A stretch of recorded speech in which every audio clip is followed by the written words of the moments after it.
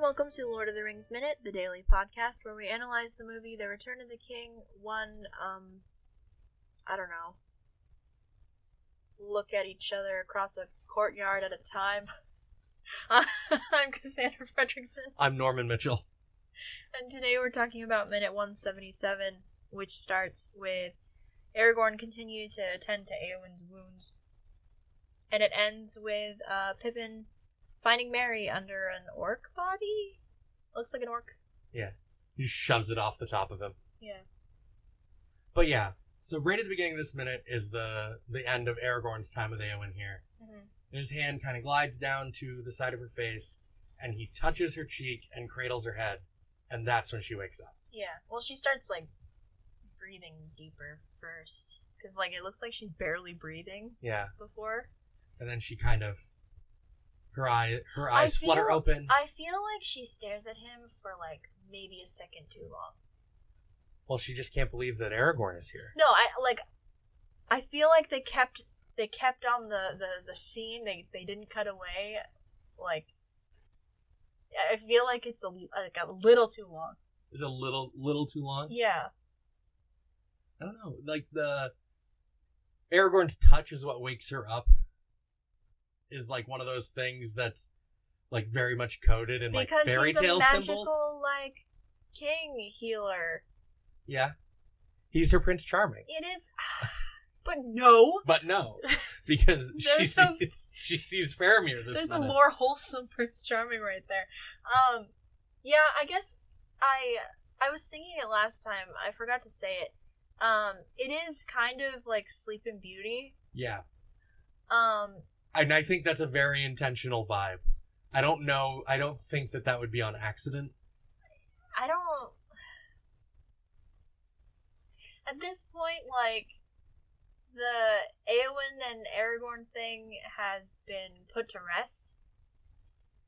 In my mind. Yeah. It hasn't really been in the movie yet. I know. And it... Because it isn't until one of the endings. Right. But we get this moment of Eowyn waking up and going to the window. Yeah. I like the way that these scenes are intercut. This isn't 3 minutes. It's barely 2. Yeah. It's 1.5. But the scene feels really long. Yeah. That's kind of the point. Well, maybe if they shaved a couple seconds off of her staring at him. That's right. Maybe it wouldn't feel so long. Because, we linger on that moment for a long time, and then, we barely, I feel get anything else. The scenes fade into each other really quickly after that. Yeah. It's straight up 15 seconds until the fade begins into the next part of this. Yeah, but, not with her staring at him. No, but it's 4 or 5. Yeah. I like her, dress, her nightgown, her chill, I'm gonna chill and heal dress. Yeah, I guess it would be a nightgown. Very billowy sleeves. Yeah. It's very Galadriel. Yeah. But, not at the same time, because, I feel all of Galadriel's outfits are very intricate. With, embroidery or just the material, or you know what I'm talking about. Yeah. There's always some fine details. Yeah, this is very simple. Yeah. Which I like. It fits the I'm taking a nap vibes. Yeah. Then Faramir is just looking across the courtyard at her while she's looking out the window. Yeah. Kind of smiles. He's like, "Oh, that's a beautiful lady over there." So, in the commentary, David Wenham is talking about how he had worked with Miranda Otto before, 10 years prior to this. What? On a radio play where they had to pretend to have sex in a bathtub. Whoa. That's awkward. So they had to they were standing in a bathtub, making all the noises for a radio play. Oh my god. And he talks about them just not being able to take it seriously and stay in character. It took forever and ever to do it. That's hilarious. And then they didn't work together until this. That's so funny to me. I mean, Yeah, how can you take yourself seriously doing that? Right. He's like standing in You're just like fake moaning. Right, you're just like standing in a stall so the sound is right, just like moaning back and forth, splashing water every now and then. Like, come on. Holy moly. That's so funny. Dude, yeah, as soon as they yell cut, like you just crack up. You just laugh, yeah, you just can't. That's amazing. That's so funny. Yeah. And I'm like, that's pretty good. That's so funny, David Wenham. It's like oh hey, long time no bathtub. Right? Long time no see. We wind up together in this movie, right? That's so funny. I don't know. It amused me. That's very funny. I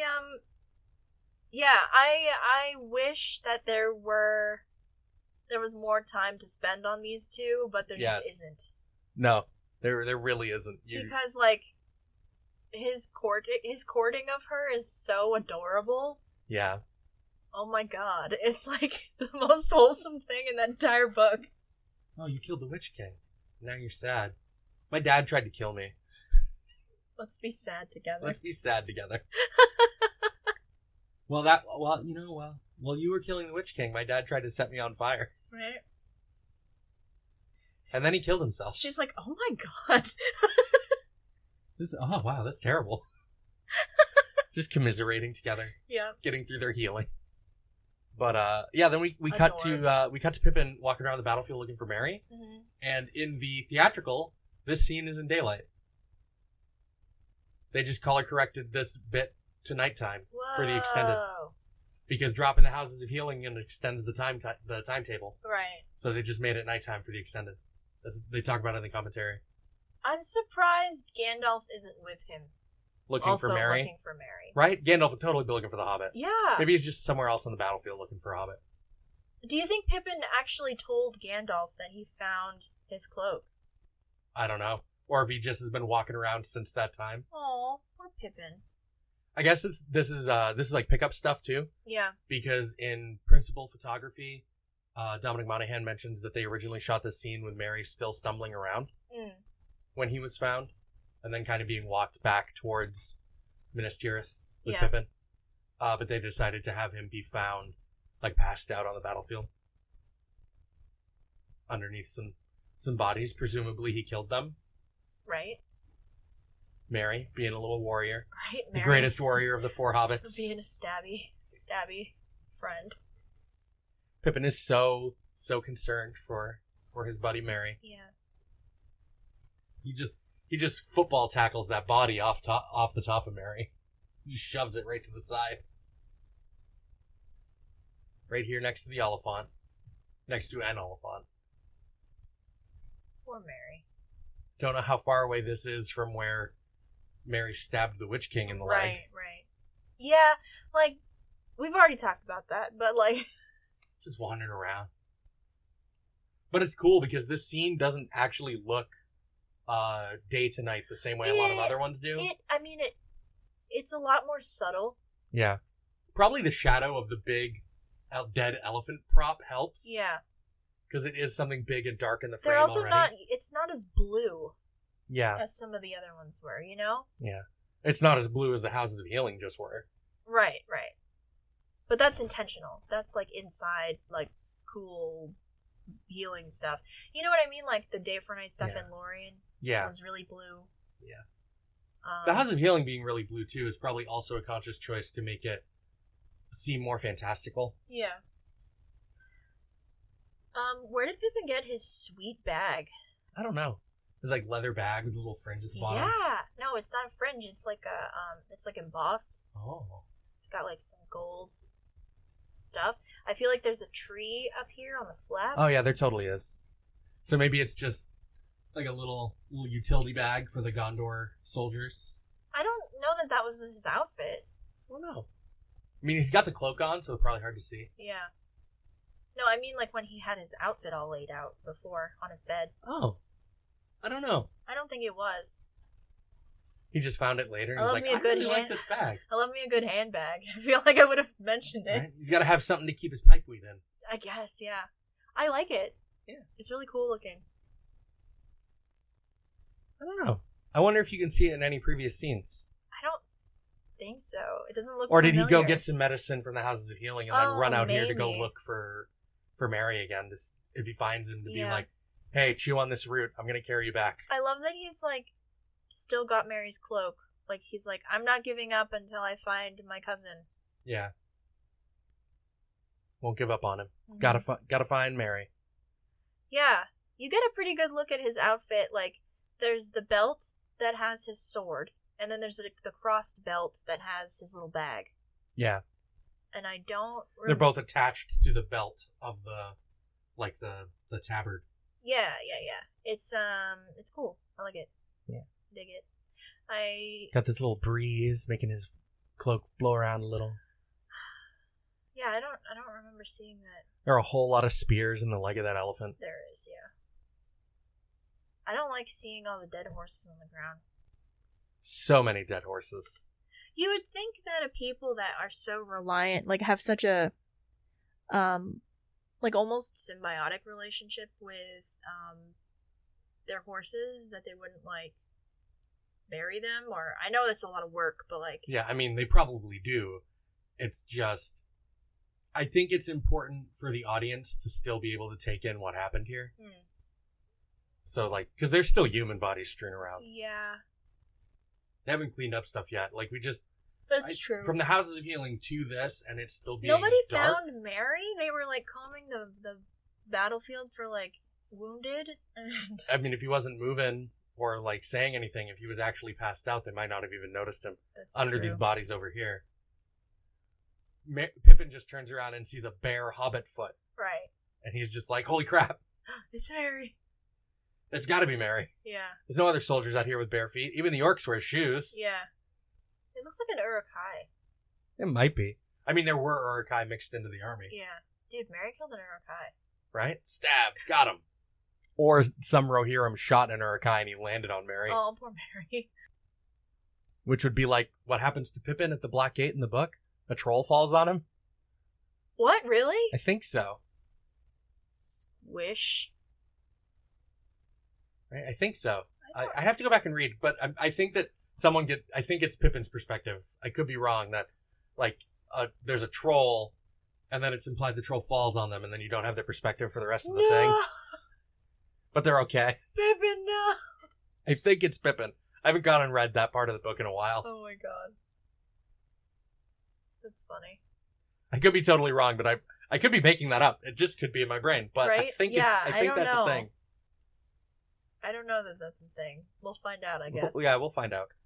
If I'm totally off base, I'm sure Bob will correct me. So, hi, Bob. Or somebody else. Yeah. That's hilarious. I like you get it's not a very good glimpse of the difference between, like, the Rohirrim armor versus, like, the Gondor stuff that Pippin's got on. I like Mary's bracers. I like that his, I guess is it still breastplate if it's leather? I think cuirass is a more accurate term. Oh, I've never even heard that before. But his armor that he's got over his torso, I like that there's, like, these flaps that are, layered on each other. Not quite like scale, but, like, you know what I'm talking about? Yeah. It's cool. I dig the Rohirrim stuff. Yeah. But yeah, did you want to talk about the lyrics for the song? Oh, yeah. Sorry, I got caught up in, like, Mary Pippin. My boys. So, the lyrics to the Houses of Healing song that Arwen sings is, with a sigh you turn away, with a deepening heart, no more words to say. You will find that the world has changed forever, and the trees are now turning from green to gold, and the sun is now fading. I wish I could hold you closer. Yeah. What do we think of these lyrics? Like, what do you think it's trying to say? I mean, like, obviously, like, the green to gold, like, you know, the magic of the elves is fading, like, you know? Yeah. The world's changed forever. Right, and the sun's fading. I wish I could hold you forever. Hold you closer. Yeah. Like, is it a song that's supposed to make us feel how Éowyn might feel about Theoden's passing? I don't know. Because that's certainly probably the most impactful death in Éowyn's life at this point. Yeah. And it's certainly certainly a major thing that she needs to overcome going forward is her grief over the loss of Theoden. Mm-hmm. And that's part of what the Houses of Healing in the book is for too. Not just the healing of her physically from her fight with the Witch King, but also her emotional healing over the loss of Theoden and everything else that's happened. Yeah.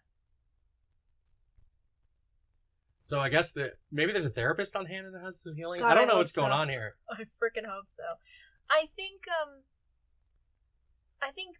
these lyrics are applicable to both of them, to Éowyn and Faramir both. Yeah.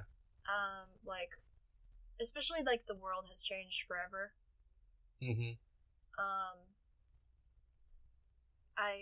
Well, Faramir is now steward. True. Yes. As soon as Denethor's dead, that's Faramir now. Yeah. And the end of it being the trees changing color and the sun setting, I don't necessarily read as death as a very morbid or macabre sort of thing. I read it as death as a change. Well, yeah, and that's also, that's in line with some of the Valinor stuff that Gandalf was saying to Pippin a few minutes ago. A cycle ending and a new one beginning. Yeah. This, it feels related to the endless fields of green and all of that sort of imagery from Gandalf. Well, I also think because it's sung by Liv, it's also reflective of the state of the elves too. You know what I mean? Maybe, but that doesn't have anything to do with what's going on in the scene. So right, I think but that I feel her singing it is significant. I feel if they wanted it to be, significant to the elves or Arwen as a character, it would have been sung in Elven. And it's not. Okay. I think it's purely just they thought Liv had a really good voice for this song. I never would have guessed it was Liv Tyler without looking or being told. Yeah. I never would have known. So, I think it's just happenstance that it's Liv. I don't think there's any meaning behind it being Liv Tyler. I don't think it's significant. Let me find significance in things, Norman. That's what I went to school for. I think that what's significant here is what it's saying. Yeah. And over the scene. But you know what I mean? The themes of the lyrics are very in line with elvish stuff. Yeah. They especially the last 4 lines. The trees turning from green to gold is you can take that to mean autumn, yeah. Right. Rivendell is in, well, it was in autumn, now it's winter, but... Yeah, now it's just everything's come down. Yeah. But, given the context of what this is sung over, mm-hmm. I think it's a song about transition, but I think the last line is very clearly this song is about loss. Mm. So I think it's about it's about the grief that these two characters have. Okay. That's legit. I don't think there's anything particularly to read into it in regards to anything outside of Éowyn and Faramir's perspective. Yeah. I think that they wrote this song and they're just oh, Liv has a really nice voice. We can get her to sing this. But, it's pretty. It's very ethereal. Yeah, I do really like the music in the Houses of Healing. But I don't know that I have anything else to say about this minute. No. We get some more Merry and Pippin stuff tomorrow. Yeah. I want Pippin's sweet bag. Right? Got to accessorize. The shape is very pleasing. It's a little bag of holding. No. It's got all the Hobbit amenities. It's got like 15 meals worth his of food. pipes in there. Yeah. But anyway, we're from the website duelinggenre.com. You can check us out there. Check out some of the other dueling genre podcasts. We were just on the Protagonist podcast last week talking about... That was last week, right? Or 2 weeks ago? No, I think it was last week. I think it was last week. Time makes no sense. Yeah, we were... Time in the age of quarantine. We were just recently on Protagonist podcast talking about the extended edition of Two Towers, because we will never get away from these movies. Nope, never. You can also check out something I'm very proud of, Geek by Night, one of our scripted audio dramas about some 20-somethings that run a comic book shop, and they also happen to have superpowers. So the last episode of season 1 just re-dropped in the feed, I think. Don't quote me on that. It's getting toward the end of season 1. So if you haven't listened to that yet, and that sounds like your thing, please check it out. That'd be awesome. It's like kind of my shared baby with like Scott and Nick, so it's good. Thanks.